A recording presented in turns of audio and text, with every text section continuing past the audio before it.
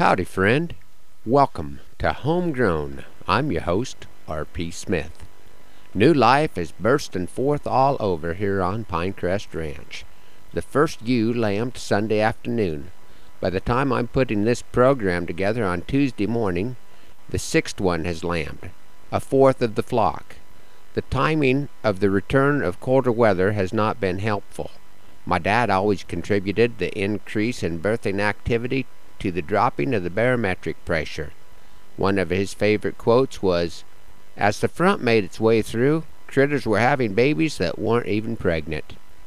By the time I make my trip back up out of Texas this afternoon, a good share of the lambing may be completed. How's that for perfect timing? I was invited to Alpine, Texas for the 25th annual Texas Cowboy Poetry Gathering. It was an honor to be included in this year's lineup, and I'll be playing some of the material that I traded for in upcoming editions of Homegrown.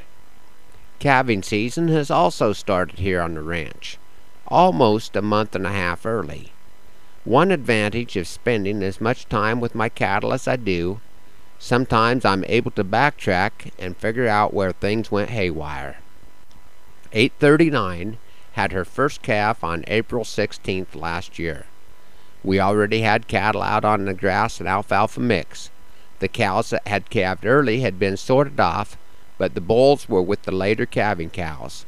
They tear up less fence when they're with the bunch, and as long as I keep the pairs sorted off, we don't have much trouble. 839 was not off to a great start as a mother. She was mildly interested in her calf's well-being, but not overly concerned with the duties of meeting its nutritional needs. Since I was only giving the cattle a few fresh acres every day, I was making sure to pair them up a couple times a day. Since the heifer was not taking very good care of her calf, this allowed her to come back in heat just 2 weeks after calving, which let her calve 2 months sooner. I had seen her in heat, but forgotten all about it until I was putting out salt and mineral last week and noticed that 839 had cleanings showing. I figured she'd just slipped her calf, and since she had not been a very good mother, and weigh-up cows are at a record price, I was not as upset as I might have been otherwise. The next morning I woke to the memory of seeing her bulling the previous spring, and headed to the river place 6 miles away to assess the damage. I found a happy ending. 839 was with her calf, which had come on a nice day, and they were off to a good start as a happy family.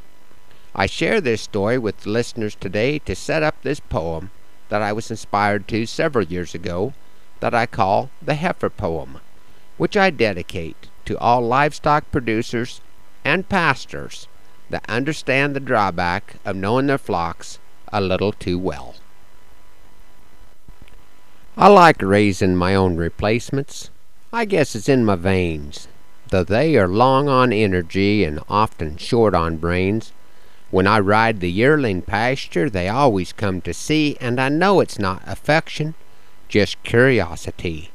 Then they'll probably break and run, could take out a fence, but when it's done with such enthusiasm, there's a kind of innocence.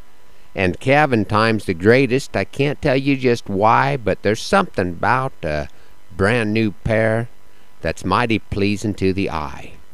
And now we'll get acquainted. Their way to stay their best with me is for them to try and maintain their anonymity, because familiarity breeds contempt. Now that's a mouth of true. The old boy that coined that phrase must have run some old cows too, because my old cows are all guilty, proven without a doubt. When they clean my plow or take my horse, I want to clear 'em out. Bad bags and other maladies, where did things all go wrong? When they were heifers, they were the greatest, but that didn't last too long. It can be said of other species, but with cattle I can honestly tell it's much easier to love 'em before you know 'em quite so well. Thanks for riding along on Homegrown this morning. Hope you have a great week and that our happy trails cross soon. I'm R.P. Smith.